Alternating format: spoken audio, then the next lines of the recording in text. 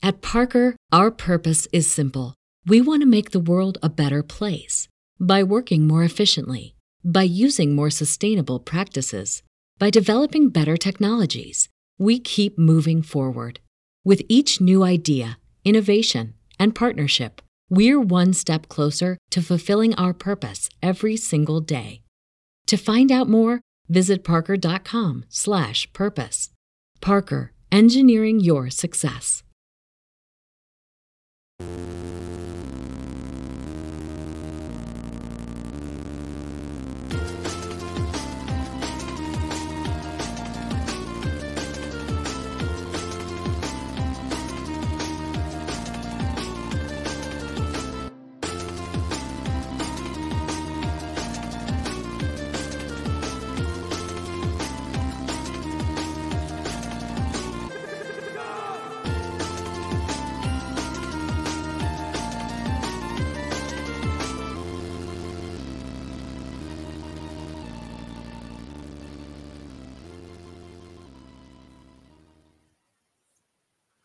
Hey, it's Jose Galison. This is No Way Jose. You can find me on the No Way Jose YouTube channel. You can also find me on all the major podcatchers and Odyssey as well. Today, my guest is Stratton Davis, otherwise known as Stratty.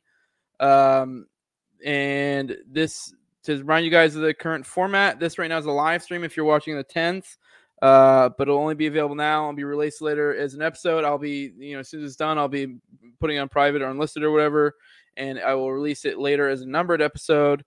So if you want to have access to that, you need to be a patron if you want to have it in the meantime. And also the patrons get, they don't have to super chat if they don't want to. I give them a little code so they get preference.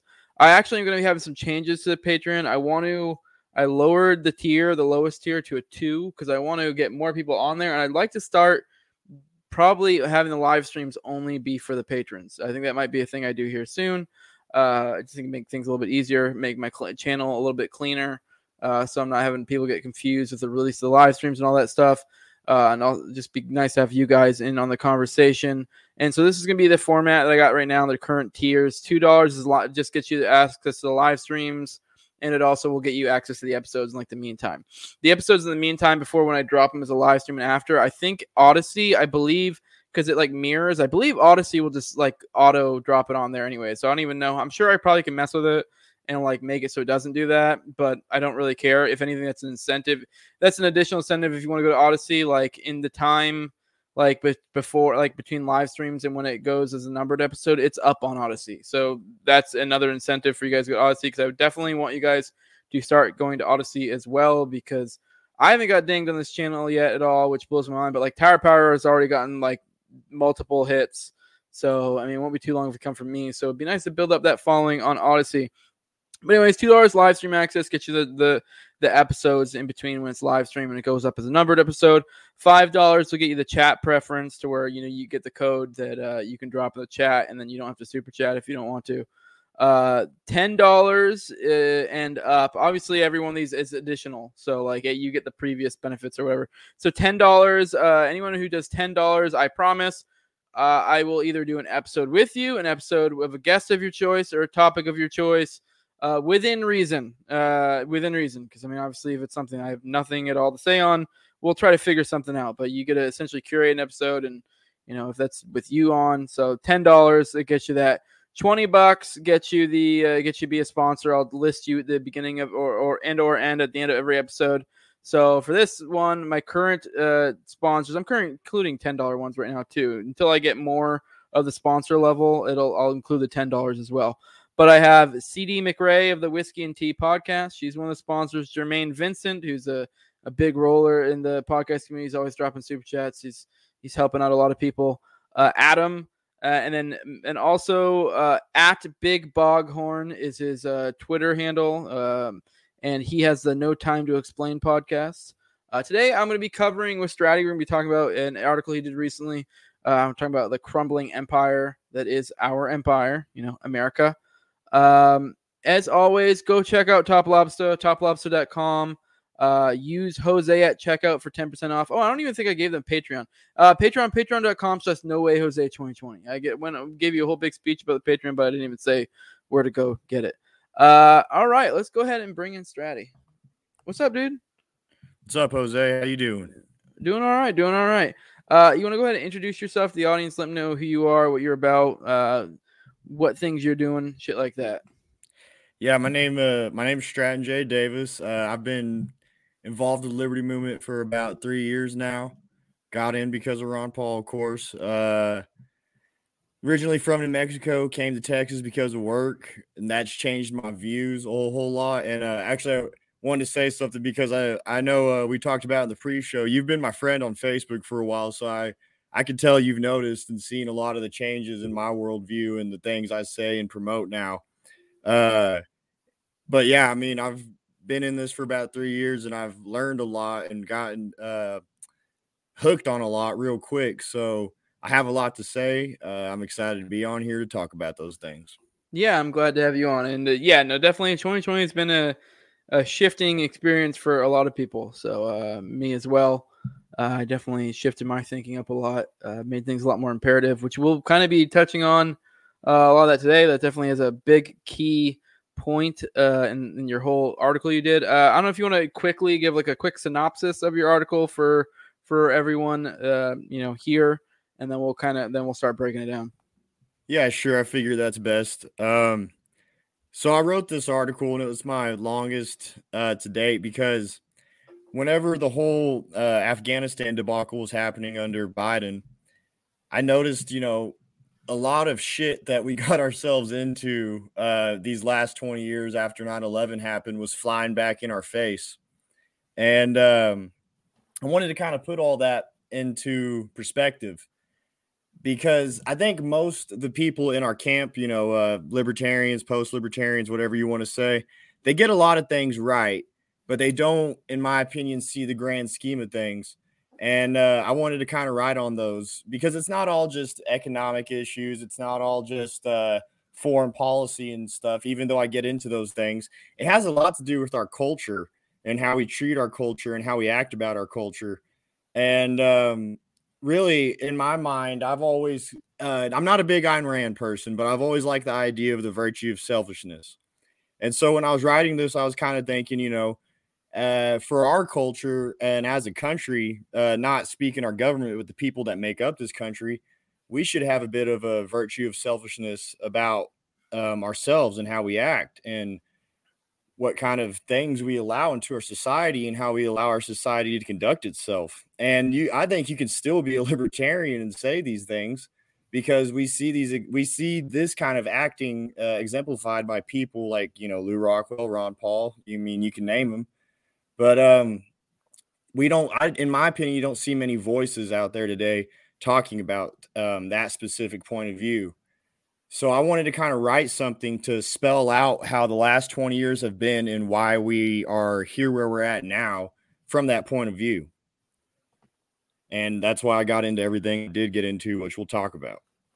Cool. Yeah. I did want to start off. You put in the article or towards the beginning, you kind of went into why, I forget what the name of the book was, but you kind of broke down how in that book they gave 5 reasons why the Roman Empire collapsed, and you kind of paralleled them with what we're going through today. Yeah, and by Edward Gibbon. Yeah, and I figured we just go point by point and kind of speak on each one of those. So first you had increase in divorce, which I'm actually going to tie into another point here in a minute, but yeah, I know that definitely has a lot of effect, the increase in divorce. Yeah, I know you've been talking a lot about like culture, so I don't know if you want to go on that. Aren't you engaged, or am I thinking of somebody else?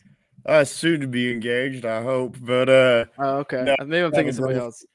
Girlfriend of a long time, and yeah, I'll be marrying her for sure, though. But yeah, I mean, marriage and just relationships in general, I think aren't being taken as seriously these days. And I've noticed this not just within my age group, but especially in the generation older than me. I guess you'd say the generation that entertained my generation. They have this kind of hedonistic lifestyle that they glamorize in their pop culture. And, there's nothing wrong with that. I mean, everyone is a little hedonistic at times and everyone is a little degenerate at times, yes, but I don't think we should glorify that and make it Not in my like covenant community. Yeah. And I think now we see a lot of that, and they're trying to pass it off as a positive thing rather than a thing that just kind of happens as you go through life.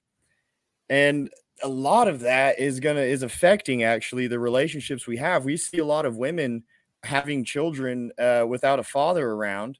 We see a lot of men, they can't keep a relationship with a woman, and a lot of it has to do with their selfish tendencies that was created because of the culture around them. And by those tendencies, I mean like these men that let's face it, a lot of men have the nasty ass porn addictions, and they can't fall in love with the real woman because they watch these stupid ass scenes and they picture that this is what real women are like. And that's kind of sad. It's unfortunate. And we see a lot of that pouring into the culture of yesterday. And it's just going on and on and on. And it's like a big avalanche is going to happen because culture goes downstream. My generation and the generation younger than me, we're going to be worse off than the generation that's ahead of me, that grew up ahead of me. And like I just said, entertained my generation. And that's really scary, especially when you consider where we're at now. So in my mind, if we stepped back and we decided to reevaluate how we treat relationships in this day and age, and also the respect we have for ourselves when we try to initiate these relationships, we'd be a whole lot better off. The healthy individuals come from a background where they have healthy parents. How does healthy parents begin? Well, you have to have a healthy relationship. And in order to have a healthy relationship, you have to be a healthy person. So the increase in divorce rates doesn't just show that there's a huge effect on the marriages and relationships of today, but it shows a deeper meaning, which is that it affects us as individuals. When we can't be clear-minded enough or have our shit in order enough to maintain a relationship with someone that we, claim to love so much, how are we going to be clear-minded enough or principled enough or whatever we need to be to take care of ourselves and get our own shit done as individuals? So I think it is a very big deal, because if you go back in time throughout our history, sure, America has always been to a degree shit, but we've been a lot better off whenever parents stuck together and it was like a nuclear family, We don't have that much these days. Yeah, no, definitely. I mean, I did want to touch on that. I was thinking as you're saying it, like, what role does a male, generally speaking, take on in a biological sense? Not even trying to be sexist, is generally to protect and provide. That's generally the role, and what swoops in and tries to provide it and creates incentives to drive it away from that. That's obviously would be the government with welfare, child support, stuff like that. It kind of removes, in some sense, the necessity of the male, which, I mean, I don't think that's actually true. I think in a high time preference type, outlook, sure. But obviously, if you have low time preference, you're going to see more benefits from keeping the family together. But, obviously that's one of the issues, and Hoppe goes into a lot. And what the government does is it kind of raises everyone's time preference and causes more issues. But I mean, really, to some extent, the only way we as libertarians can combat that is be aware of the trend and, apply that low time preference and realize that, like, yeah, it sucks, but, you kind of just got to weather it out. Obviously, in a perfect free world, it wouldn't require as much hardship, because there's some trends that are bucking creating the incentives to drive you one way, and it is hard to be that force pushing against incentives. But I mean, to some extent, it does pay off, and it creates its own incentives in a way. And the more people do it, the easier it becomes, and the more it pushes the incentives the other way. So, 1 second, dog got inside. No, I got you.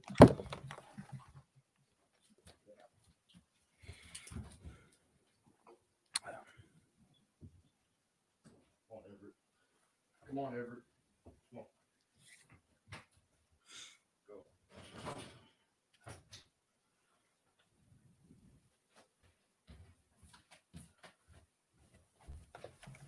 Sorry about that. No, but going off what you're saying there, No, I mean, that is a great point. And there's a big incentive of just being disciplined, just being a disciplined individual and having your shit in order and knowing what your priorities are. A lot of people, like I'm going to say this a lot of people just don't have that in mind these days.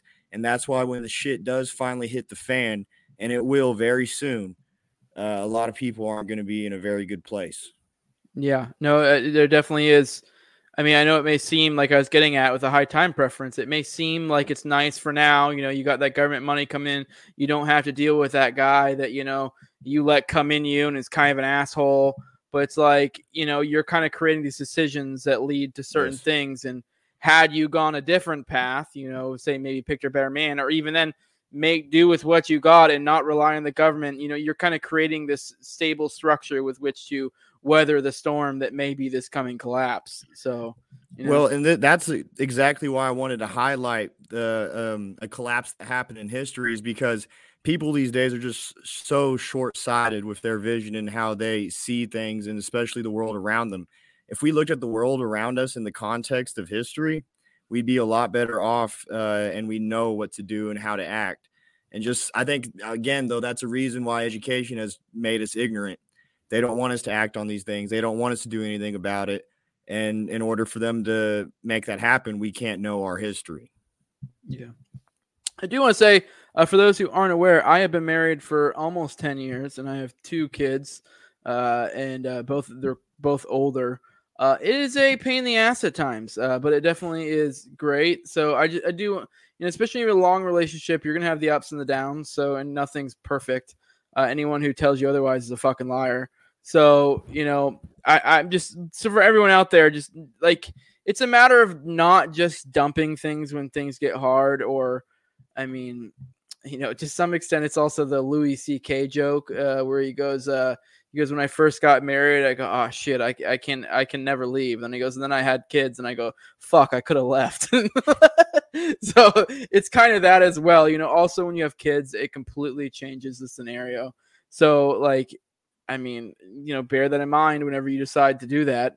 You know, obviously marriage and obviously children, but you know, there definitely are benefits to sticking it out. You know, it's good to have someone that's there for you in that way. You know, so especially for someone like me who's a little bit of not a social person. And one more thing I want to say before we move on this subject specifically is, like, you know, whatever happened to you that your parents did to you is not your fault. But if you decide to go out there and create a child, it's not their fault how you act as a parent. You need to be a good parent. You do owe that child, you owe a big responsibility to that child that you create. And I hate any of that bullshit that people put out there that says you don't. It's bullshit. It's not a child's fault that they were created, but they were blessed with life, and you better fucking honor that. That's not my opinion. That's what's right. Yeah. No, I agree. And all right, on to the next one. We're talking about increase in taxation. That was the other one, which, I mean, we hear that, and I feel like the normal person goes, what? I mean, our taxes haven't really gone up. They're about the same, maybe down and up, some places up and others. But it's like, you know, the travesty of the Federal Reserve is they tax you, but you don't fucking know it unless you know it. And then you're like, fuck. And then you're the hidden tax of inflation. Exactly. Which were, you know, the QE in the past, like, really for a fucking while, has been retarded, and it gets more and more retarded as time goes on. God, it was like, it's well over 6 trillion in the past few years. And like, I don't know. I know you broke down the numbers in it, but it's to the point where you don't even like break down the numbers anymore, because you're like, this is just, we're fucked. Well, and something interesting I really learned recently, actually, after I wrote that article, was I read this new book, The New Great Depression by Jim Rickards. And what's funny is, during that period of quantitative easing and all the other stupid solutions the Fed tried to implement to make things better, is that, you know, there were some real operations the Fed could have taken on to at least lessen the blow and actually make things better, and not put us in the situation that we're in now. But they didn't do those things. Instead, they did quantitative easing, and they did all the other stupid solutions. There's too many to name and get into, but all said and done, it's gotten us to where we're at now. So it makes you think, what is the whole point behind this increase in taxation? Our world's not getting better. Take a look outside. I mean, I've been alive since 2000. I've grown up and watched, post 9/11 America. Nothing has ever gotten better as I've gotten older. And yet taxes have increased in all sorts of ways. And they've gone to these social programs and whatnot that claim that they're going to make society better, but nothing's gotten better. So it really makes you think, what are these taxes being used for? Well, anyone who, again, knows their history and actually reads this stuff, they'll know that these taxes are being used to take away their freedoms, make them more complacent and more compliant for whatever the state wants to do to them or use them for. And also, these taxes are just being used to make the government more powerful. The debt does not matter to the government as long as they can tax us and keep creating this money. And with the government's agenda that I believe is eventually going to be a new world order, one world government, again, the debt doesn't matter to them. But if they can stay rich off our backs, they're going to be powerful. Take a look around the world. Which governments don't have that much control on their people, no matter how tyrannical the media tries to make them look? It's the poor governments. We see people all the time escaping to these quote unquote socialist countries and living a more free life than we are. And why is that? It's because their government is poor. So if we become more smart about taxes in general and realize the bigger picture, maybe we can figure out some solutions to take away from that power that they have, that they gain through taxation. Yeah. No, I did want to, just one thing you said there, just kind of sparked a thought. You said one world order, and I agree. I do think there is going to be one way or another. I think we already kind of to some extent have one. Just it's not in your face about it. It's becoming more and more in your face. But I think we're going to see that in the future. But like, I also think with that, there's the yin and the yang. I think there also will be the opposite. I think I had another point I wanted to get at, but yeah, I do think as technology gets better, as essentially as we improve, that also gives the powers that be tools with which to use to increase their own power. But on the other end, there also opens avenues for us, more liberty-minded people. But it's kind of this weird thing where we'll kind of have both to some extent. Like, I don't know how we'll see that, whether that's my thought of the future, if I had to guess, would be like we'll see more like super authoritarian city states, and then more areas out to the outskirts and like rural-ish type areas are going to be pretty much left the fuck alone. Well, and that's kind of what I see if I had to gas out my ass. Yeah, I mean, I agree, because what you're kind of explaining there to me is the double-edged sword of technology and the rise in it. A good thing about it is, like you just said, it's gave rise in decentralized networks, such as the one you could argue that me and you are involved in with all our Liberty friends, and how we've met and we communicate with one another and share all these sources of info and all these ideas. That's a great wealth of knowledge and resources for people that are involved in our circles. And it's given rise to other circles just as well. Now, the bad edge of that sword that will come back and cut us is, a lot of people don't see this either, is technology is making us soulless. I wrote another article about this specific subject whenever big tech was giving its rise back in 2020 around October. And really, yeah, sure, big tech is censoring us and big tech is doing this and that to take away our power on the internet. But instead of us complaining and bitching about that, which isn't going to do anything in the long run, they control the internet, whether you like it or not. They do. We should be going into our communities and interacting with real life shit more and more, and doing real life things, making friends, building relationships within our communities, making our family relationships stronger.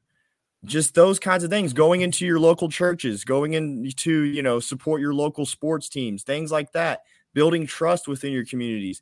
That's going to pay off in the long run. The people that know you in real life and interact with you in real life will listen to you and the ideas that you put in their mind, they will grow and they will spread.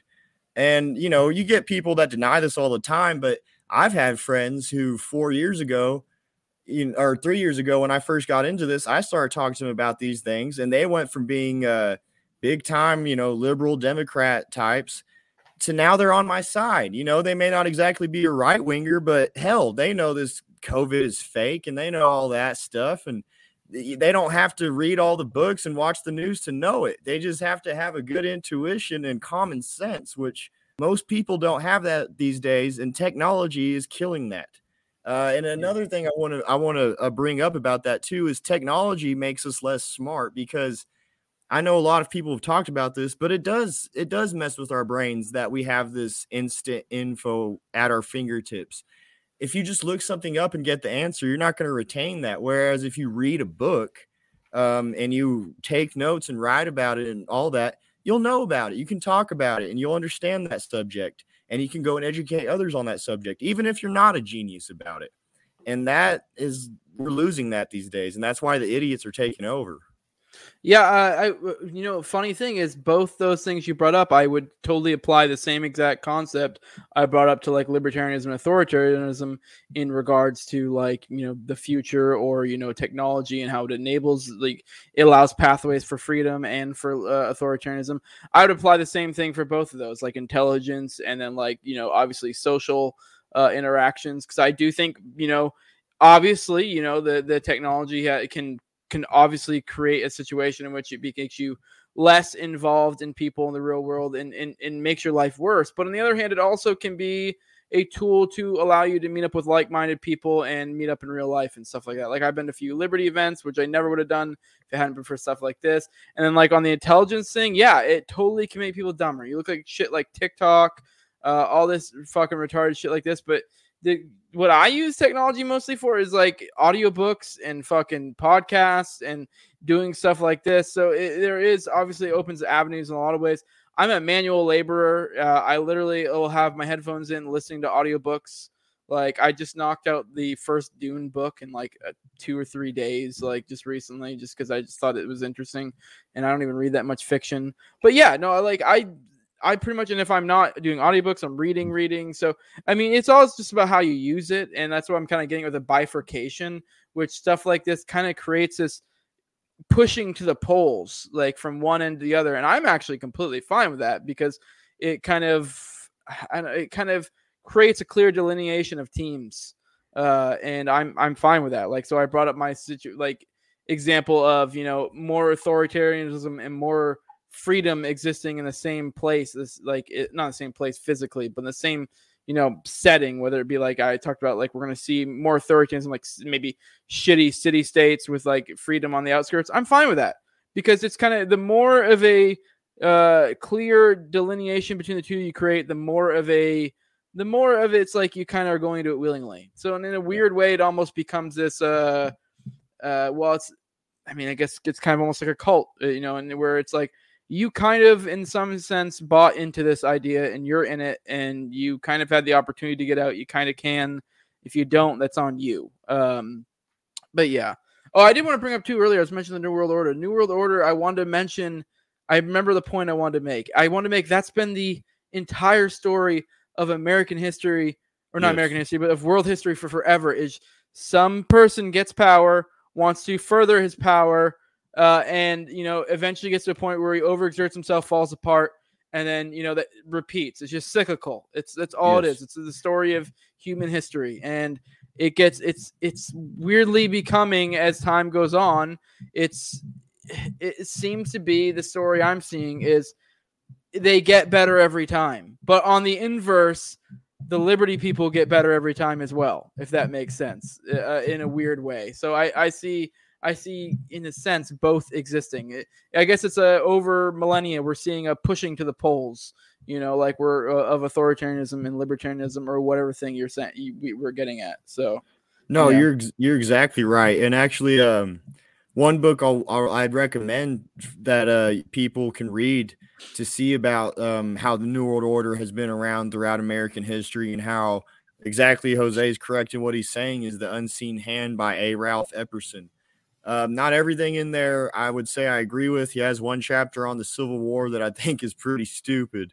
But for the most part, I think he gets things right, and he uses a lot of sources to back up what he's saying. But no, the New World Order exists, whether you like it or not, and people will think you're crazy for going out there and saying it. But look at the Council on Foreign Relations, look at the Trilateral Commission, look at the Bilderbergers, look at the Carlyle Group, look at Skull and Bones, look at all these organizations. Why do they exist? Why is it that they can be so secret, and then if we question them, we're treated like the idiots? That's weird. Why do they control the narratives? Why do they get their own publications? Why do they have people in every single corner of the government? Why do they have people inside every single presidential administration? I mean, I can keep going on and on with these questions, but I was listening to Spooner's, the audiobook of No Treason with Spooner again recently. I've read it multiple times and I've listened to the audiobook a few times, but I just listened to it again the other day. And at the very end, God, who are the fucking oil barons at that time? I forget. Not the Rockefellers, the fucking, I'll think of it later, but he was bitching about the international money lenders at that point in time. Yep. Like and he even was saying at that time, like, these are the hands behind governments.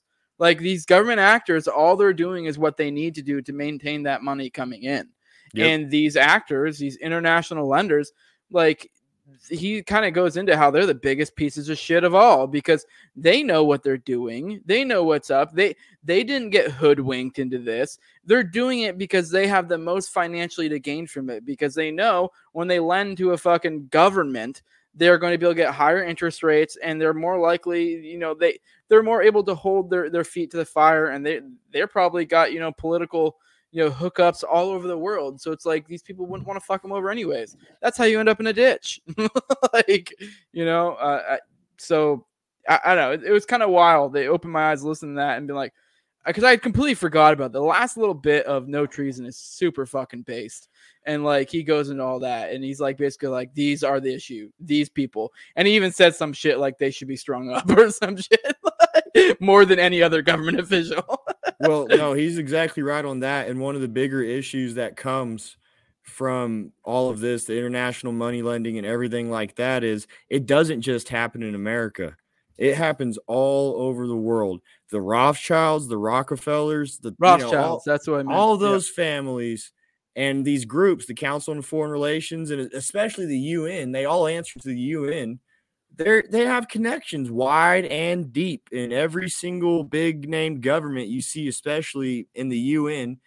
There's all these connections, and they're not just coincidences. Nothing is a coincidence.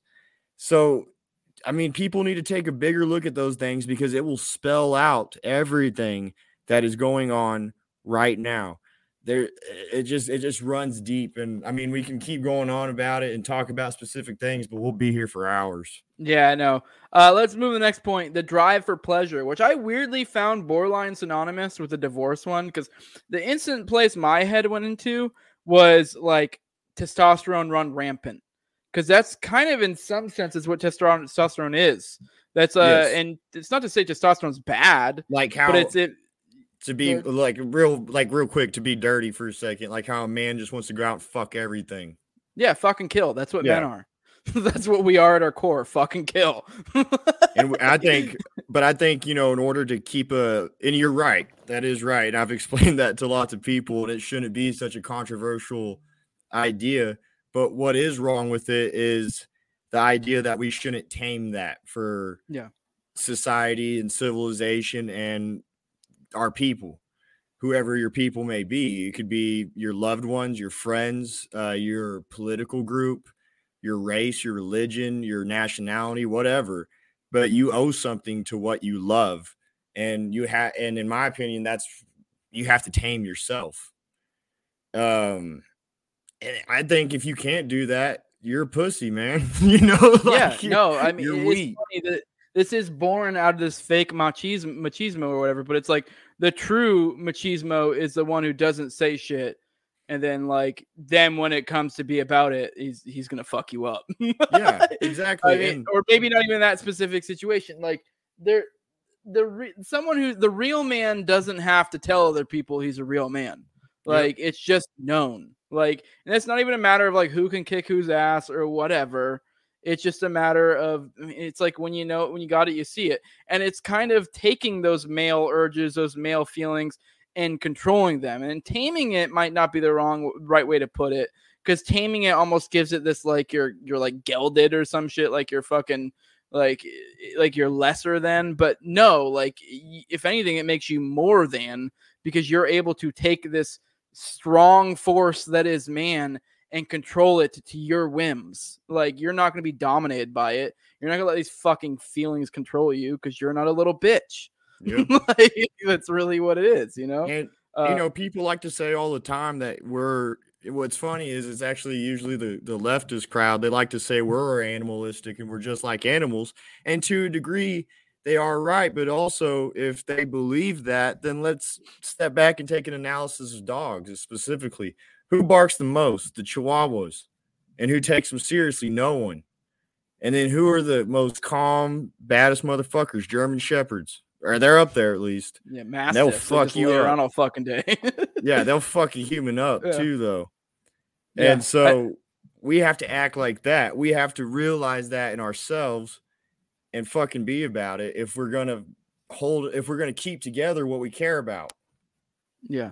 No, I had a 140-pound Mastiff. As long as he died like a few years ago. His name was Odin. We loved him, but that motherfucker, all he ever did, like even when he was younger and like kind of more like pup age, because we got him when he was probably like 2 or 3. But all he ever fucking did, he never really wanted to like go out and play or anything. Like, he'd play with you for like a minute and they'd be like, dude, I need to lay around. Like, it's all he did. But like, I swear to God, if any shit ever popped off, he was like, what? Yeah. So growing up, my family had a dog just like that too. And it was a black lab named Midnight. Motherfucker was always calm, never barking, never doing nothing. He wouldn't ever play. He was always laying on his ass, just chilling. But yeah, if shit was ever going on, he was growling in your face, barking, biting motherfuckers. Yeah. All right. Actually, I wanted to kind of tie this into as well, that when I saw the drive for pleasure, I kind of immediately thought the inverse as well, which is to be the aversion to discomfort. And that kind of directly applies to our current situation with the whole COVID stuff, when it's like, that's really, if you think about it, what all this is, a trying to flee from, discomfort. And it's not to trivialize. I know in some cases, for some people, this is actually a legitimate issue. But if you're fucking 25 years old and you're like claiming, we need to, the young need to get vaccinated or this or that. And like, there is some extent where it's like, all right, like, you're trying to defy that which is man. Like, I don't know what to tell you. I'm sorry. You're going to fucking get sick. Like, you're a human being. Like, yes, we can make measures to be able to try to protect the weak, whatever, but to some extent you gotta fucking be a man. And like, I don't say, it's like, for me, I was trying to get COVID this whole fucking time. Same. Like, I got COVID like I think a few months ago, and then, like, it was kind of like, at that point it was kind of like cool. Like, now kind of like people no longer care, but also still kind of care, like, if that makes sense. Like, so it wasn't even that big of a deal. It's like I was past all the annoying, like, or not all the annoying shit, the different annoying shit, to where it would have been better to have already been able to have it. You know what I mean? So yeah. But whatever. But yeah, no, I mean, obviously if I was in a different situation, that wouldn't be the case. But it's just weird how, if you look at the statistics of this thing and then you look at the people who are pushing, it doesn't match up. So it's like, to some extent, there are some people who are just, they're adverse to it. They're just, they don't want to experience any discomfort. They have this magical utopian idea that we can somehow not experience discomfort. And it's like, we're not dealing in, even as ANCAPs, like, I don't know if you're an ANCAP, I'm assuming you are. I don't have any sort of utopian ideal for the world. I think there's a way that things can get better, and they will increasingly get better. We'll never reach a utopia. That's just silliness. And the same idea applies with shit like sickness. Yeah. Well, I mean, going back to this, I mean, it's just, again, people are pussies. They like that. A lot of guys, I mean, guys that I was once friends with and I'm not friends with anymore because of this shit, they welcomed these lockdowns. They welcomed this because they love the idea of being basically subsidized to sit on their ass all day and, do nothing. And Whereas like people like you and I and others, whenever these lockdowns first started, we took it upon ourselves to learn more, read more, work out, do stuff like that, just be a better person. The majority of people in this country took that as an opportunity to binge watch their shows that they haven't gotten to see and bake new stuff and oh boy, all the stuff that doesn't really mean nothing at the end of the day or stuff that we can't do anything with. So yeah, I mean, people are just pussies and they want to be pussies and have everything handed to them and things be easy. The other side of that is some people are just plain evil. There are people that love the fact that you and I were at one point forced into our houses, and they love that we're being threatened with the vaccine mandates and all that. And it's really sick is what it is. And again, that has a lot to do with our culture. Politics has polarized America so much that we treat red and blue like Bloods and Crips rather than, hey, man, I have my set of opinions and you have your set of opinions. Let's agree to disagree and realize the freedoms we can all enjoy. Well, at one point, America was about that, and that was great. We're way past that point. Yeah. Your next point was losing faith. And I mean, it's well known I'm an atheist. I don't believe in any of that. I have my reasons. I don't have any hate against it. I mean, I'm not going to go into that deeply, but I actually entirely agree. I mean, I'm of the opinion, ideally, I think, in my personal opinion, is that like religion is illogical, but I also see the benefits of it. And like, how do I put it? I get how people, lose faith and go one way or the other. So if it's like, I don't think people can naturally, I mean, not people, but at this current point in time, the populace at large being the fucking retards they are, I don't think they're able to. Like, essentially what religion is in my head is a kind of guidebook on like things roughly to do or not to do. And, like it kind of gives you a quick and fast, sort of an easy to digest kind of, because I mean, most people don't even really understand their scripture or religion or whatever that well, a way of how to live your life. And most people aren't like us. Most people, I know you're obviously religious, I would assume, judging by the article, but even if you weren't, I mean, we could have the same conclusion or just even, I guess, like even that aside, me and you read a bunch, look into philosophy, stuff like that. I have come to what I believe to be a fairly rational understanding of like a worldview, or I mean, obviously, and whenever I have something that's inconsistent, it bugs me and I try to fix it. Whereas most people don't have that. So because they don't give a shit. They just, and I get it. So it's easier just to have this thing that's like, hey, here's this thing that provides you community. You come together maybe once a week, maybe less, depending on how good you are in doing it. And here's our rough rules to live by. Like, okay. Yeah. Like, you know what I mean? Like, for me as an atheist, like, I get not everyone's going to be devouring all the books that I do, trying to figure out how do I make my view of there not being a God, or most likely not being a God, comport to reality, and how do my morals, how do I apply that morally? Most people don't think like that. So when they go, I don't think there's a God, then they don't really think deeply about it, and they go one way or the other, and they just go with the wind, and they fall in with some of the shitty, like, I don't know, the atheist community is awful. Like, it just really is. They're the most annoying. I mean, I'm glad you're a cool atheist because I hate most atheists. They're probably my least favorite group of people. I'll say this. I think you make a great point. And I think there's nothing wrong with your view. I actually, at one point, probably would have shared your view that, these religious texts are just good guidelines to follow and such.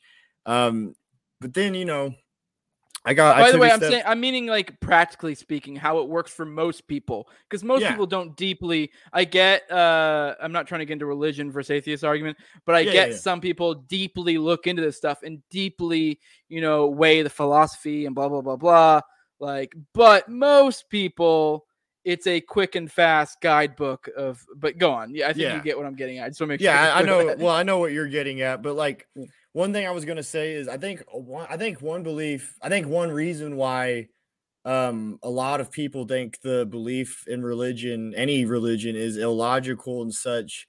Um, Rather than it being for intelligent reasons or whatever, I think most of it happens to just do with religious people, specifically Christians, are bullied these days for almost absolutely no reason at all. Like, I get it. Like, people can have their disagreements with the Christian religion, and there have been some Christians that have made mistakes in history.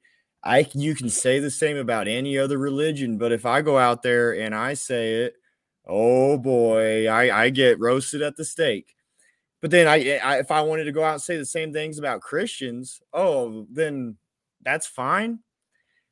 So I think a lot of the attacks and the hatred and all that, and whether it be from the most mild attacks to the most heinous attacks, they are all birthed these days, in my opinion, from a viewpoint that is just pure hatred and bullying of Christians. And I think we see that running rampant, especially in today's culture. I mean, look, the Travis Scott thing that happened. I don't think Travis Scott is a Satanist. I don't think he has any intention or care to push that kind of message. But the people that control him definitely do. And there's a reason why. It's because they want to demoralize us. They want to make us, they want to keep us as individuals, but they want to collectivize us in the sense that we're soulless and have nothing that we want to live and fight for on our own. And that's what the absence of religion does to society. And it's, right now, Christians are being bullied. I already have, in these last 20 years, we've been seeing it happen with Muslims. I have my disagreements with the Islamic faith, but those are the people of the Eastern world. That's half our world. And there's some things about the Eastern world I like and enjoy, and I think they are doing things good on their own, and they should be allowed to do that. Why are we demoralizing them for it and bullying them for it? And that, again, we'll get into that really primarily with foreign policy, but sticking to religion, there's a deep reason why religion is being attacked and why atheism and agnostic beliefs are being encouraged. And it's because they want people to be more and more soulless. And I'm not saying, that because you're an atheist, you're soulless. Obviously, you're not. You understand the value behind. I don't families. think I have a soul, so. Oh yeah, I think you do. And, but you understand like the value behind family and culture and everything like that. So you're just a smart individual. Yeah. I think religion gives us a bedrock for society where even the dumbest of people can walk into a church and, read the Lord. At Parker, our purpose is simple. We want to make the world a better place by working more efficiently, by using more sustainable practices, by developing better technologies. We keep moving forward. With each new idea, innovation, and partnership, we're one step closer to fulfilling our purpose every single day. To find out more, visit parker.com/purpose. Parker, engineering your success. Lord's word, hear it, or whatever, and come out of it with a sense of duty to their civilization, the people around them. And that sense of duty doesn't have to be imposed on them by some law, but rather, I guess, supernatural feeling of just, his greatness. And that's just being laughed at these days, and it's disgusting. And it's going to have a lot of consequences. There's a lot to say with because a lot of its community is a big part of it with the church, and it really is hard.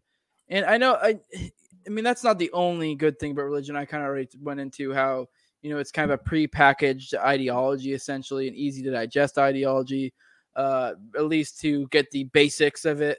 But I lost my whole fucking point. Anyways, let's move on to foreign policy. I had a point. I completely blanked out. I drank too much. You're good, man. If it comes back to you, just say it. I'm enjoying this. Yeah, no, let's move into foreign policy, because we were talking about how foreign policy is kind of fucking actually that was the last point of one of the last things that really denotes a failing empire, which, I mean, shit, we've seen it. I mean, not in our lifetime, but a little bit before with the fall of the Soviets. They got in that same bind that we're basically getting into, where they overburden themselves in literally the Middle East. And then, I mean, luckily, or not luckily, but they were obviously didn't have as strong of a economic backbone as we did, since they were literal fucking communists. Like, obviously, there's a case to be made that we're communist or socialist to some extent, and sure, whatever. But they were literal communists, so their economy was already pretty fucked. And then they're like, "Oh, let's go fucking wage war in the Middle East." Yeah, it took a lot less time for their shit to fall apart. We're in basically the same scenario, but starting off with a, I mean, I guess I can't think of a time frame, prior to the 70s or whatever the hell when the Federal Reserve went into place. We had essentially a roughly free market to some extent, capitalism, and obviously had a much better backbone. And we're doing the same mistake, but we were able to do a lot longer, as you can see with our 20 years in Afghanistan. So, yeah, obviously we're bleeding ourselves dry of money, and in the process creating a more authoritarian precedent, because we're setting precedents when we do all this shit overseas. We go, oh, this is acceptable. For some, like, we don't ever think of it, oh, it's only acceptable because it's over there. It's like, no, you're kind of to some extent letting them sneak their foot in the door a little bit to like, well, this is kind of acceptable, right? This is okay. As long as it's somebody that you don't like, right? Yeah, okay, that's cool. Yeah, so we're kind of easing our way over there. Also, a lot of the rules that they got in place, like, I'm pretty sure, I'm kind of talking my ass a little bit, but I know some of the January 6th people, they used stuff that was from the Patriot Act and stuff. So it's like, yeah. I mean, fucking to do what they're doing to them. So it's like, I mean, it's like, I don't know if I can tell you, it's coming back home. And yep, no, it is. Yeah. And going back to the whole, the New World Order exists thing. Let me put out this theory to you. America was subsidizing and working with the Soviet Union more than we were at war with it during the Cold War. Like, yes, we had our problems, and there were the political affairs and such, but we paid for much of their resources they used in Vietnam. I can't give you the exact details right now, but FDR's son in 1980 wrote a novel in which he talks about FDR just basically giving the bomb to the Soviets rather than the Rosenbaums, the spies, getting the information themselves. And there's an account that a soldier back in 1943 gives about being on an airstrip, and there was some cargo that was going to the Soviets. Well, he went and checked, and he looked in the cargo. He saw something he'd never recognized in his life. Sure enough, 2 years later, after the bomb was dropped, he's looking at the schematics in the papers. Oh, he recognizes it. That was what he saw in 1943 on some airstrip in a cargo box that was supposed to be sent to the Soviets. And you can read about that again in A. Ralph Epperson's The Unseen Hand. But this just goes to show that we were working hand in hand with the Soviets more than we were at their necks. And leads me to believe, well, when the Soviet Union ended in 1991, we didn't do what we did to the Nazis in 1945, which was put them on the Nuremberg trials and, charge them for war crimes, which we should have. These Soviets they're guilty of just as much as those Nazis were. What did we do instead? We let the Soviet sleeper agents hang around in their governments, in their respective governments, in their respective countries in Eastern Europe after the fall of the Soviet Union. Why did we do that? Well, we did that so that the communists would still have control over there in Eastern Europe, while it looks like there's no communist threat at all. And what happened after that? The EU. And the EU connects pretty much all of Europe to one another. And now the EU wants North American EU to basically happen, and that was what NAFTA was supposed to be. So our foreign policy, in my opinion, after the fall of the Soviet Union, when we went into the Middle East, was we were just trying to finish the job of the Soviets, which was to destroy their culture in the Middle East, take away their religion, take away their way of life, and help them blend in more to our, not me or you's way of life, but the New World Order's way of life, so that they can make one world government an even bigger possibility. And it's been working. We see all kinds of crap seeping into the Middle East now, And we see a lot of crap coming out of the Middle East into our countries, not just in America, but all over Western Europe. And it's having detrimental negative effects. I used to be very pro immigration, pro open borders. I'm sure actually you witnessed me making arguments before in favor of open borders. I've totally flipped the script on that. I'm for closed borders now. And I eventually would like to one day see open borders, or at least private borders. But my argument is, if we want an ANCAP society, we have to let the dominoes fall. And one of the last dominoes that should fall is borders, because we have to worry about our people here. We have to worry about our problems and fix our culture. When we let people come in here from wherever, the problems get worse. They multiply by a lot, and our culture is confused. And that's just not something we can take on right now, but we already are. And a lot of it is happening because of our foreign policy. It's blowback.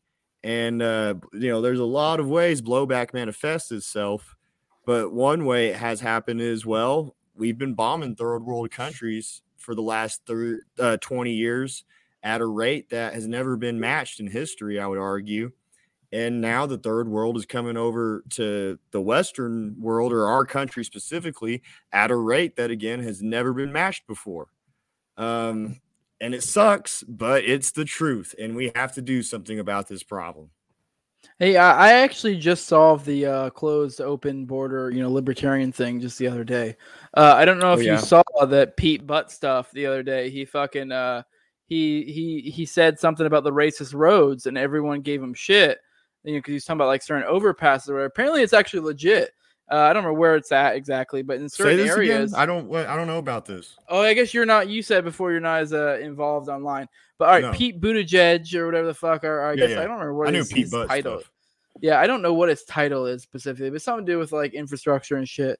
And he was talking about how like we even have equity more in mind, or racial, whatever the fuck, communist gobbledygook, but involved, in our infrastructure. And he kind of brought up, everyone made fun of him for saying he had racist roads. And he was talking about like overpasses that were too low, and he didn't really explain it well. Apparently, that's actually legit. Like in certain areas, they designed the cities in earlier times. I don't remember specifically where he was talking about with this one, but they designed the overpasses in certain areas to be so low that buses can't pass through, which who uses buses? The poor. And so I completely point out, like, we just solved the open border issue, open closed border issue. Hoppe would be so proud. Just make the overpasses low enough that the poors can't get in.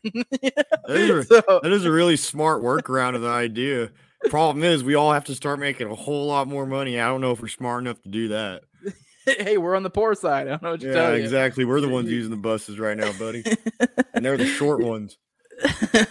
Yeah, well, the short ones can get through, so I think I'm on that. Then we're fine. We're stupid enough to make things happen. Yeah. We're the idiots taking over. All right, the next part of your article goes into like what to do, and I agreed pretty heavily with most of this. Maybe one I would I agree, but I also disagree in another sense. All right, let's go. The first one you brought, basically, I sum this up as voting with your dollar. It's like supporting each other, the counter economy, crypto, gold, like that type of stuff. And I know a lot of people have been spurning that shit and being like, oh, we need to do some like borderline unlibertarian shit. And it's like, why? Like, you don't just uplift those that are doing what you want to do and don't do the ones that don't. I know it sounds stupidly simple, and it's not always that easy. And this is kind of, I really think even if you don't want to be a fucking agorist, everyone should read Konkin's books. Yeah. It's only like 2 books. You could read them in like both of them in like a weekend. Yep. They're super easy. They go into like it literally, and it's and like everyone tries to make it out like he's saying like some magical binary. No, he's literally saying where you can do it. I get it. Not everyone's, rich enough or has enough time to always go to the local store, or, well, where can I buy my milk from? Oh, I could go to the farm or this or that. I know not everyone works like that. But where you can, when you can make little choices to do things different in one way or another, do what you can. Be mindful of how you use your money. If you know this is a business you don't fucking like, and if you know there's an alternative that costs $1 more, like is that what do you want? Like, you have to realize that you have some power in your dollar. So fucking use it. That, you know what I mean? Like, and I get it if you're in a spot where you're, financially, not well off, you need that dollar less for that product from a business that isn't so great. That like say it's like Amazon or some shit, and it does stuff you don't like. I get it. You got to do it. But if you're in a better situation, that's not the case, and don't do that. Support others so that they can actually be in a situation similar to yours. It's really, I don't know, that's how you win, instead of creating rifts over like we need to do unlibertarian shit to somehow that's gonna magically make things better. Like, okay, whatever the fuck you say. Like, I think you're gonna set a dangerous precedent, and it's only gonna if your means don't corroborate with your ends. If you magically think, oh, well, I'll do means that don't match up with my ends, but somehow my ends will end up being different, like what I want them to be, like that's not how that works. So yeah. Well, I mean, okay, so I know you made a little hint there at a debate that happened like in the last year or two, I think, and it happened online. It was like between, I guess, the Hoppians or paleo-libertarians and then the agorist. And I wasn't even saying something specifically. It's been a conversation. I know you're not as online, but it's a conversation that's been in multiple places. Okay. And I actually like that. A lot of these people who are arguing to be like not consistent, they actually kind of in a weird way sort of are if they just shift their principles a little bit. So it's like if they just change their rhetoric a tiny bit, it would be like, I just don't like the idea of being like, oh, we shouldn't be consistent with principles because whatever. It's like, well, if you're in that situation, you probably should reconsider your principles. Like, yeah, you should have different principles. Like all that, like if you're in a spot where your principles don't make sense, if your principles don't work in real life application, then they're not very good principles. So like it's saying I should have no principles is silly. Like maybe you just need different principles. I don't know to tell you, like, or think of your principles in a different way. I don't know. So, going to like, the agorist thing specifically, I think agorism is a great idea. And I actually like what Konkin has to say. I think the problem is, and it's the same problem with Hoppe. I think Hoppe's great, and I love almost all the ideas he has to say. Is a lot of the followers of both men are idiots, and they have not read them enough to really talk about what each other's beliefs would be. Because what's ironic is like, and I love these people, but a lot of people on my side, like I consider myself a paleo-libertarian, would cuss most agorists, and I don't really understand why. I've for the life of me, I've never been able to wrap my head around it, because I think agorism works for the most part, but it's just, I think here's where the other side comes in. The agorists want to try and claim that they can take agorism to the highest degrees, and that you have to be doing it here, there, and there, and there. And I get it. Being principled is great, but you even said it like, you can't always stick to your principles. Now, what do? Do you get new principles or what? No, I don't think so. I think you have to do just what's best for you in that situation. I don't think there's anything wrong with that, because I don't know if you did, I didn't, but I know plenty of people that hold the beliefs that me and you hold and still took the government stimulus. And I would think that is pretty, you actually kind of just, this is a point I was going to bring up a little bit later. I consider myself an egoist, so none of this breaks my principles.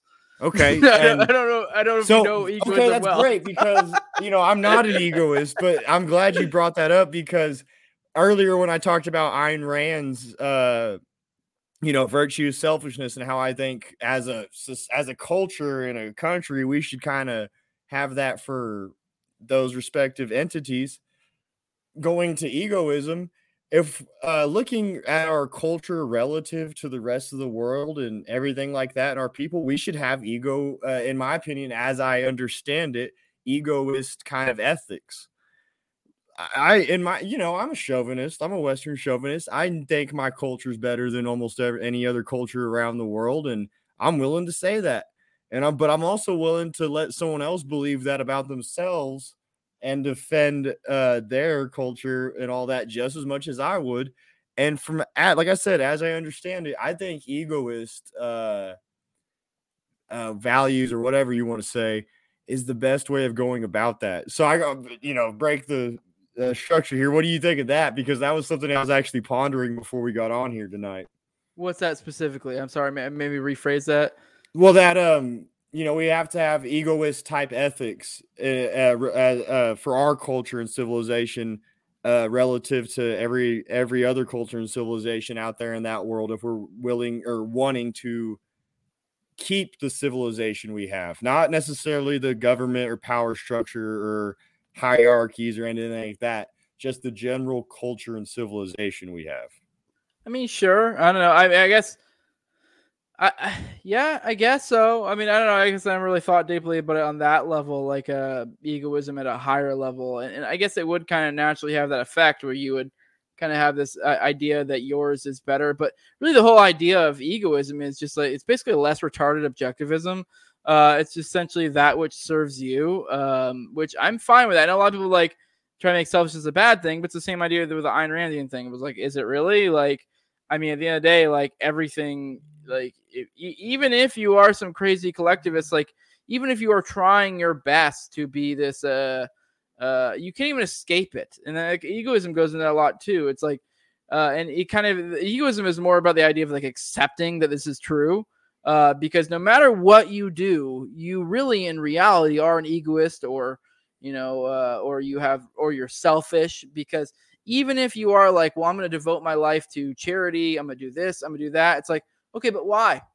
Like, I mean, if we view the whys, keep saying, well, why? Well, why? Well, why? It's always going to come down to some sort of thing that benefits you in some sort of way. Like, no one's genuinely doing these things because it doesn't in any way benefit them whatsoever. It's even if it's just a good feeling, like, or you think this is what you need to do. Like, but the difference is with like a rational self-interest, as Ayn Rand put it, or like egoism, it's more of an accepting of like, well, this is what's really going on. And then like, well, how can I make this make sense? And like, instead of trying to stop fighting it, have this weird internal conflict with yourself.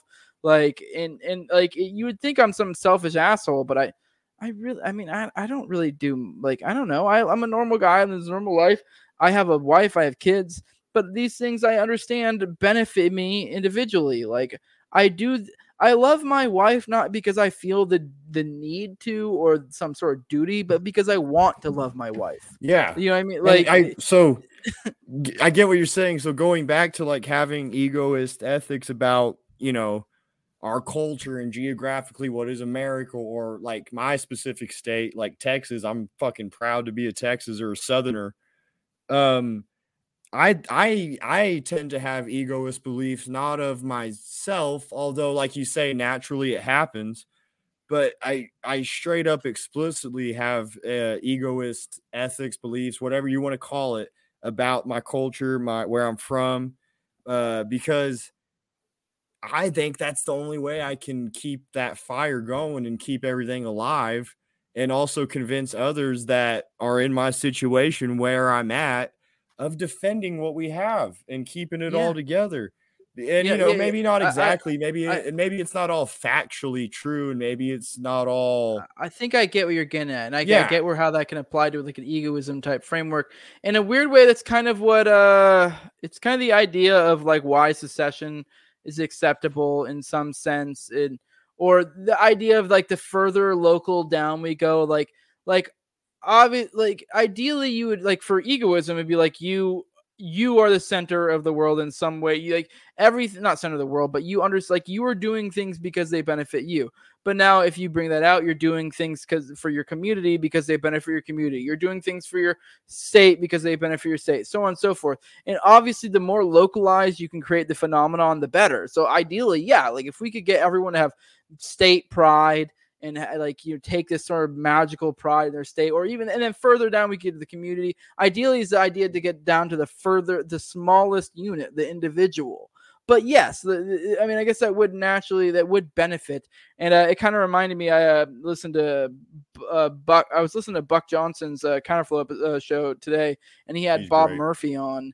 And they were talking about fucking like secession in Texas. That was specifically a topic. He was kind of going into the state pride that Texans had. And in some part of us, as like us anarchists, I feel like that kind of like makes your stomach churn a little bit. But at the same time, you're like, but isn't that preferable to United States pride?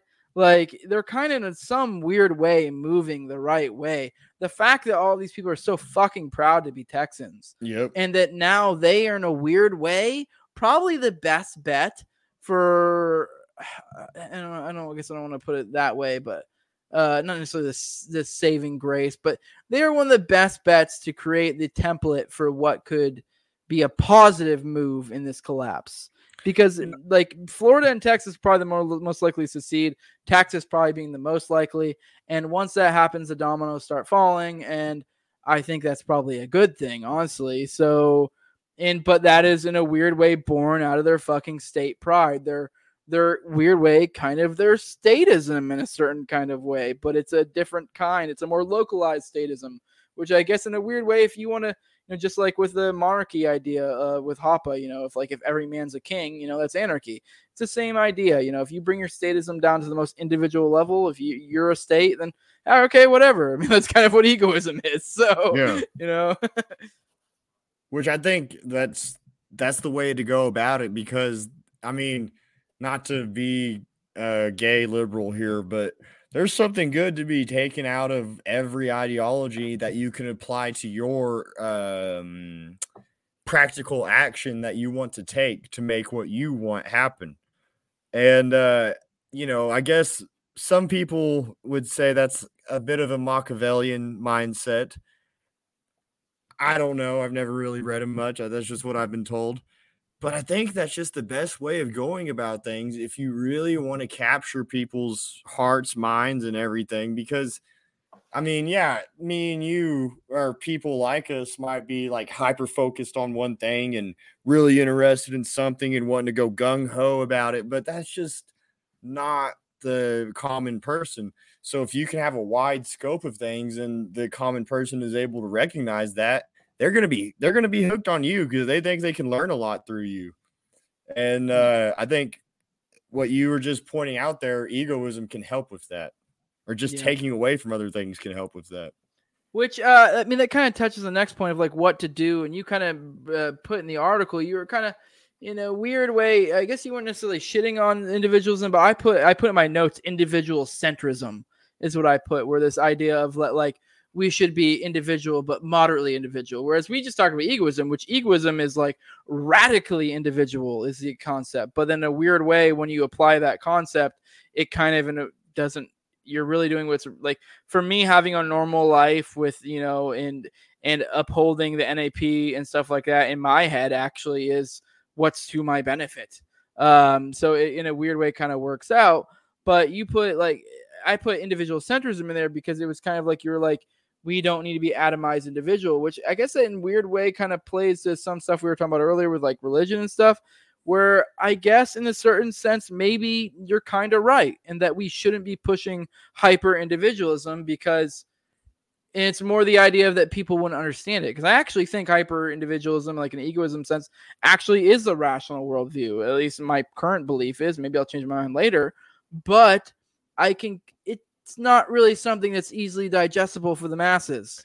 So like it may be a little bit easier to be like, sell them on some sort of tribal mindset or something, and not tribal in the sense of like, you're team A, so I hate you, more in the tribal sense of community. Instead of being a atomized individual, you're working within a community, which I think that completely comports with egoism as well, because it's to my benefit to have a community. But once again, this is a hard thing to sell to normies. So I think you may have a point. So I kind of want to go, we're both right. So the way I would have put what you said is that, individualism is a great thing, and I want everyone in this world, no matter who they are, what they believe, or what, to have their individualism and do what they wish with it. I like to use the term double-edged sword. The other side of that sword is so many people are ignorant to the fact that their choices and what they choose to do as a person or as an individual has societal or any other type of consequences. I mean, and when I say societal, I mean like it has consequences on society. Now, I don't think, gay people should have their rights taken away, but I don't like seeing LGBT or whatever We just parades shouldn't give them because rights in the first place. So I'm just kidding. I'm just kidding. I'm just kidding. I'm just kidding. Hey, you might have a point, but that's another podcast to talk about. Totally joking. I have plenty of gay friends. But I couldn't I help don't myself. like seeing those parades. I don't like seeing it normalized, because it takes away from the value that is found in the man and woman relationship. But more than that, it normalizes just hedonistic sexual behaviors that even straight people can have. I mean, look, straight people may make out in public, but as a kid, I never saw two straight people like going at it in parades or anything. But then, I'm 13, 14 years old and I'm watching the news and I see gay pride parades and I see like three dudes butt fucking each other dressed up as dogs going on a float in the middle of San Francisco. And that's disturbing. That has an effect on you. That fucked me up for years. Like, it was weird. I didn't know what to make of that. And so that kind of just goes throughout with not just LGBTQ or whatever, but everything. Whenever things are taken less seriously, society acts less seriously, and that creates serious problems. Yeah, you just kind of naturally did my segue for me into the next point where I put the note of spurn degeneracy, which is kind of the last point of like what to do. Yeah. And I actually 100% agree. I mean, I think the issue with something like degeneracy is it does become very subjective. And so you do need to be reasonable within that because my definition of degeneracy and your definition of degeneracy might be different. And, yeah, I'm not saying I am.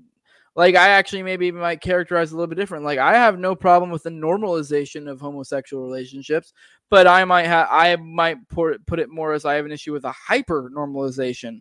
Yeah. Where it's, because I have no problem with being like, oh, yeah, that's Bob and Tim. Oh, yeah. They're my gay neighbors. They're fucking cool. Like, I don't want to see Bob and Tim making out. Yeah. And I don't want to see, Well, Bob I don't even care if they kiss, but at the same time, I also don't want to see a straight couple making out. Yeah. Exactly. Yeah, because it's like that's socially fucking weird. Like, no one does that. Like, I'm not like I get it.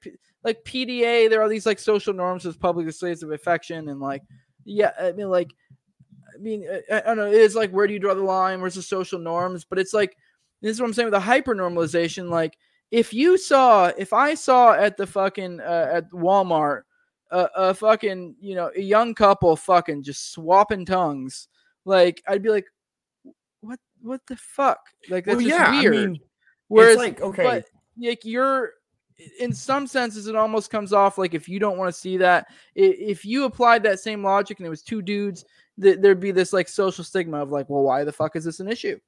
And it's like, and I wouldn't even care. I wouldn't even care if they were a gay couple holding hands or they had a hand around the waist, even a peck on the lips, just normal displays, public displays of affection.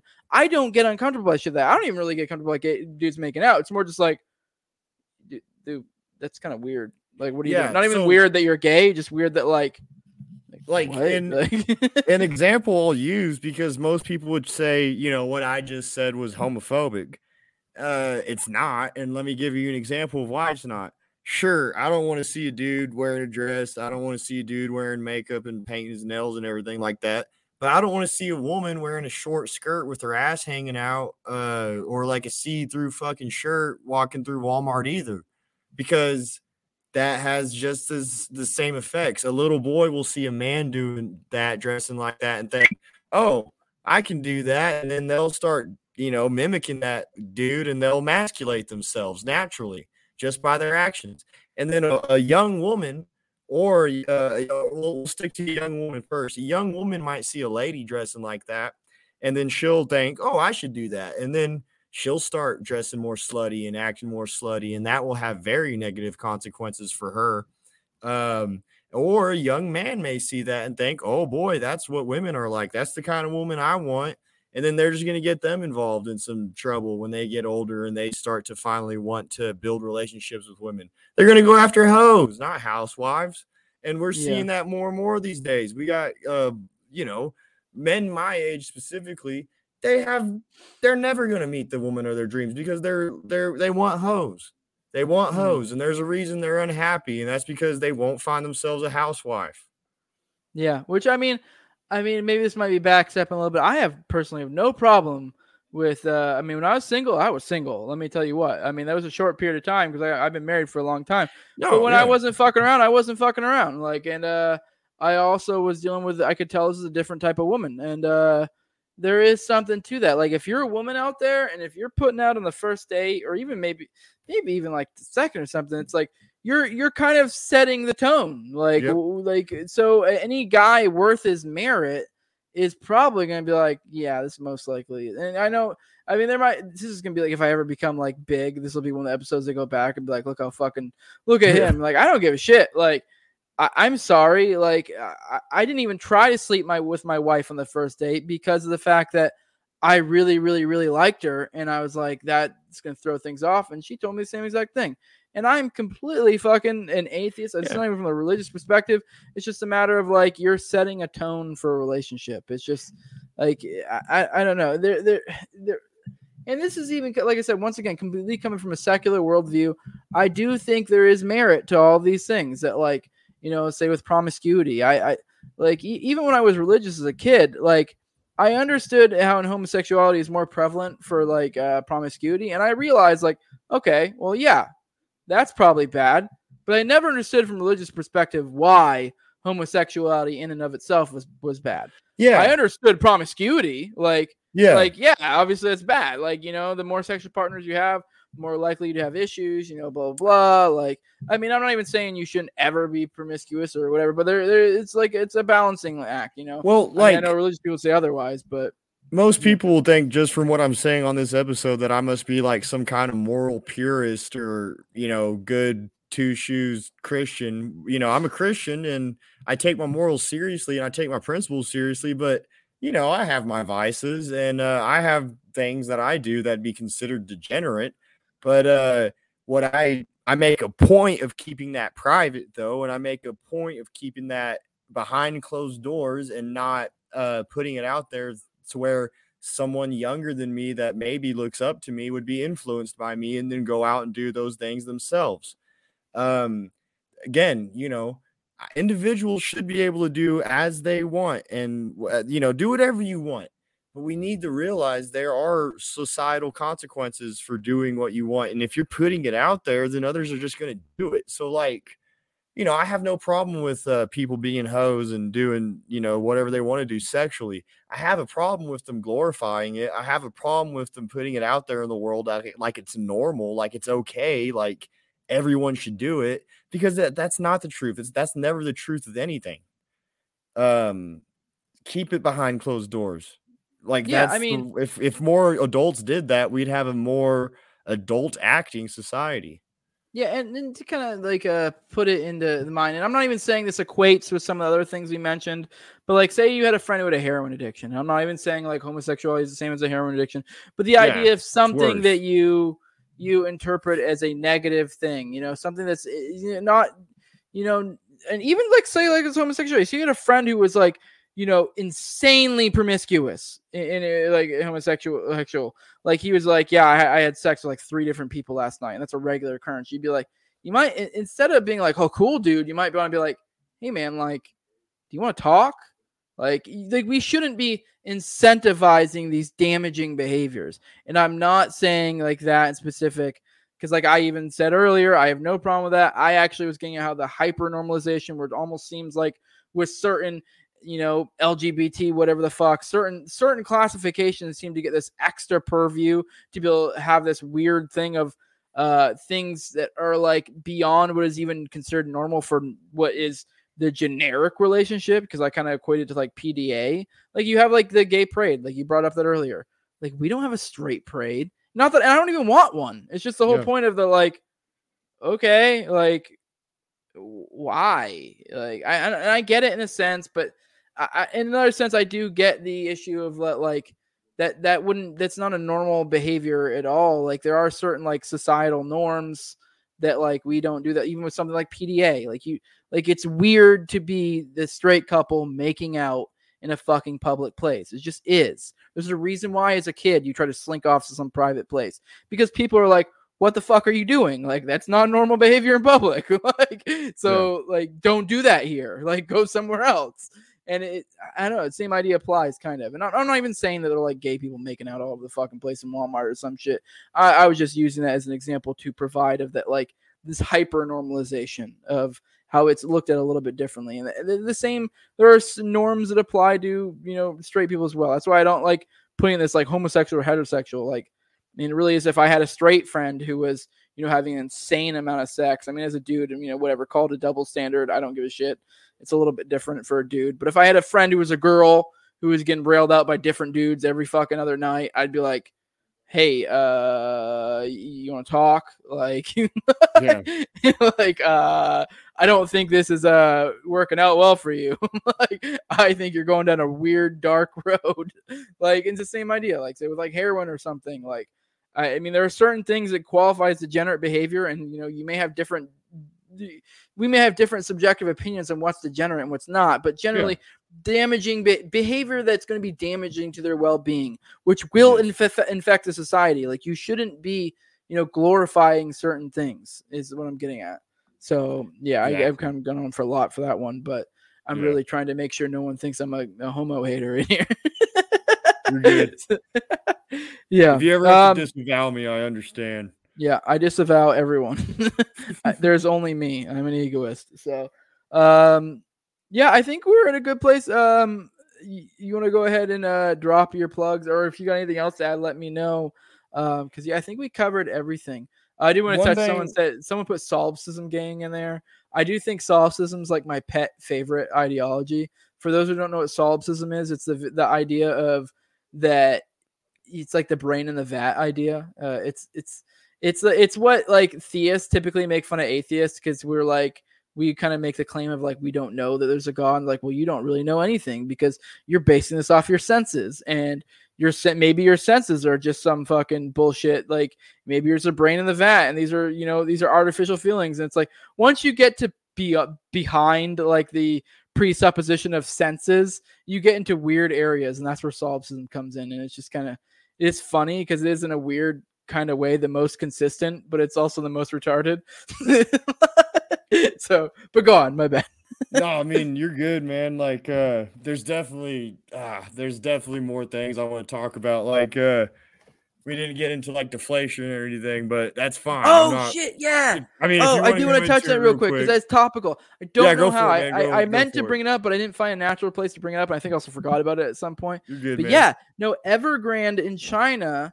I forget whether like their major mortgage company or some shit, which it controls a major portion of their shit. I might be talking about. I'm talking my ass a little bit. I just know they're a huge thing, and I'm mostly just taking my homie Clint's word of Liberty Lockdown. About like Evergrande and the importance of the Chinese economy, that how it hinges on that, and they just defaulted today.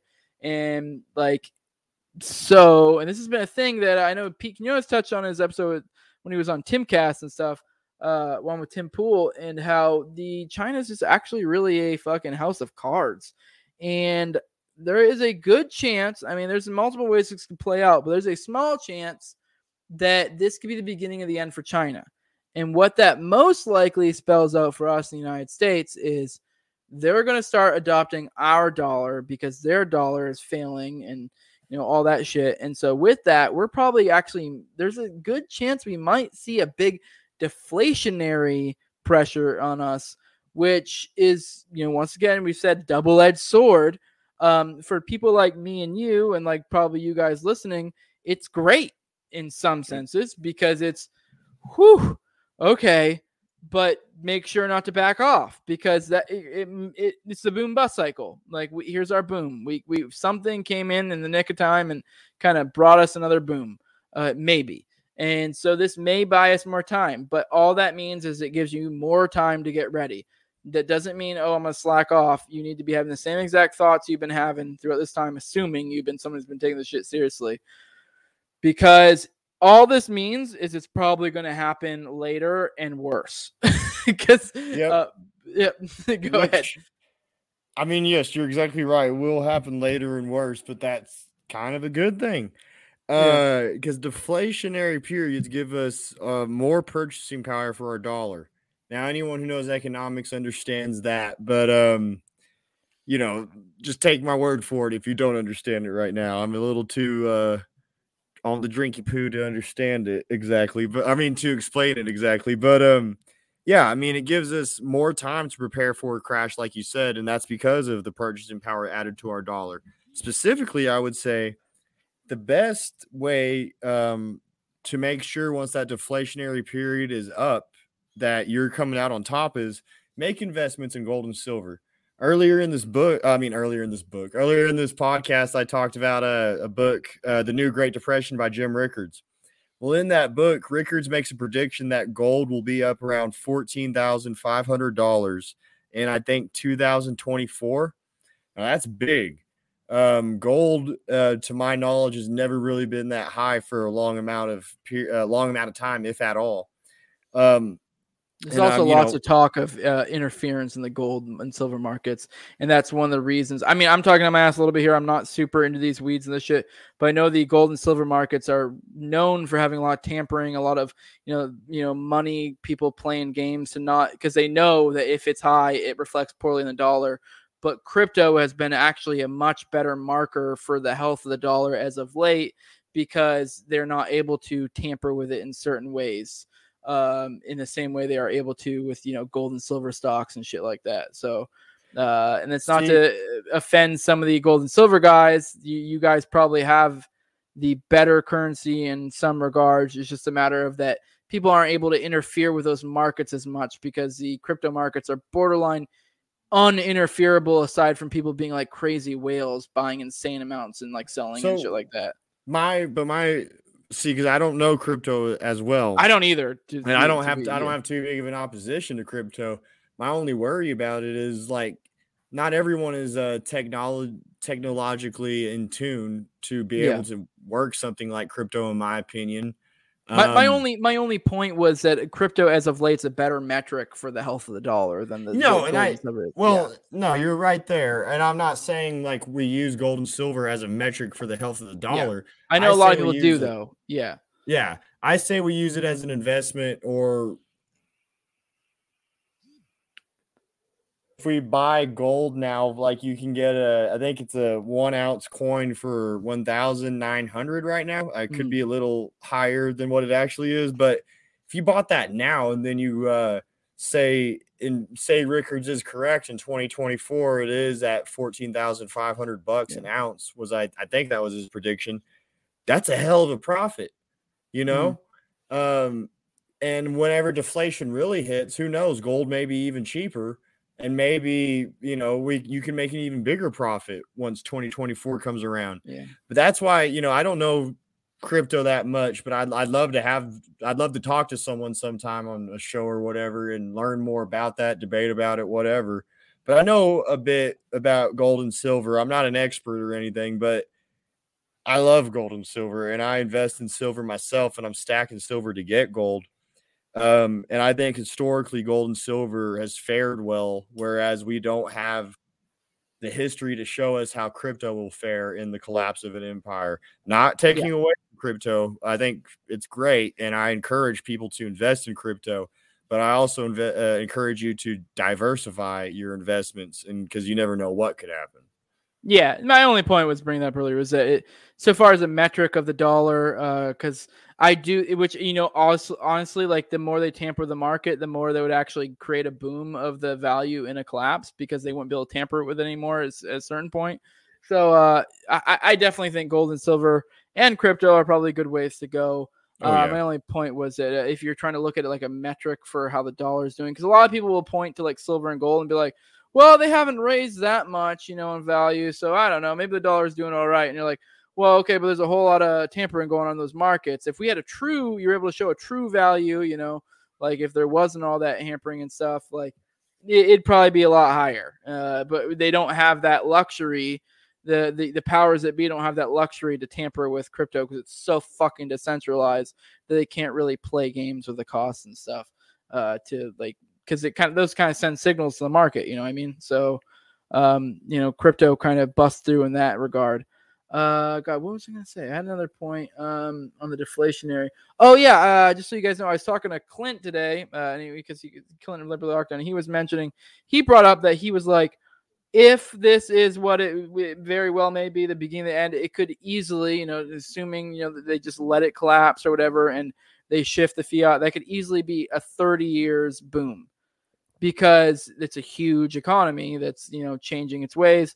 And I mean, obviously that was just a number he pulled out of his ass, but that got me thinking. I was like, yeah, well, that wouldn't really be 30 years because if we had this much of a deflationary pressure, it would just make us spend that much more. I know a lot of people don't realize the Great Depression was preceded by the Roaring 20s.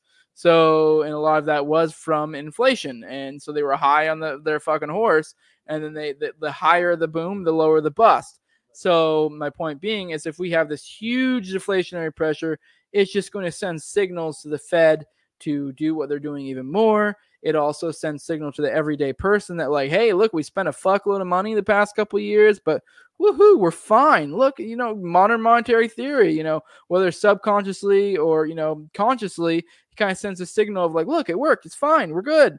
And so a lot of people, unless they really have a strong grip of economics, are going to get lured deeper into the other way, the wrong way of thinking, and like they're going to get caught even more off guard, and they're going to be even more primed for compliance in the future. Because we kind of had, obviously we were all very surprised with how compliant the American people were during the lockdowns and all this shit, even now with the mandates and stuff like that.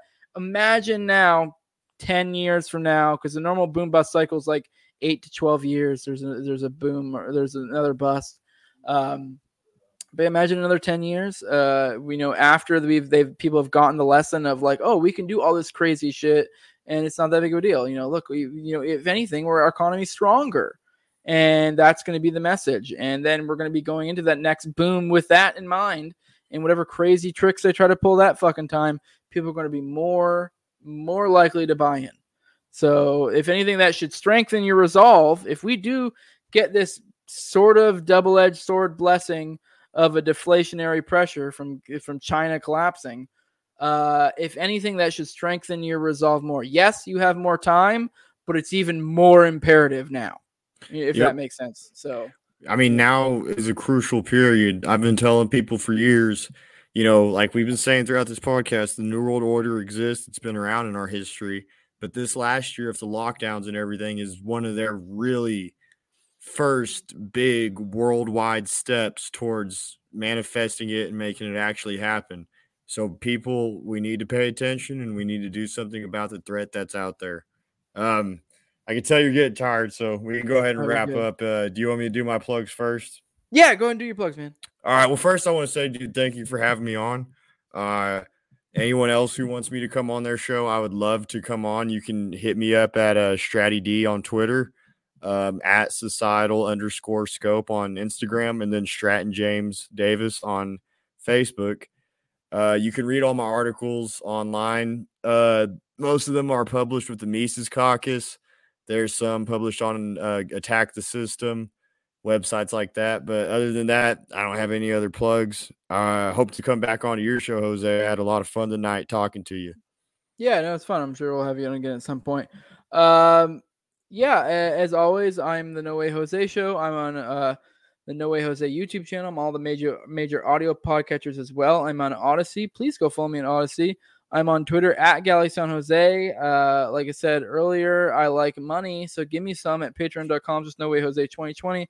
I went over a lot of the perks earlier. I'm going to try to change shit up. I want to get to the point where these live streams are only for patrons, but the lowest is $2, so it's nothing. So you guys want to do patreon.com, so No Way Jose 2020, go on there. You do the lowest one, you'll get that.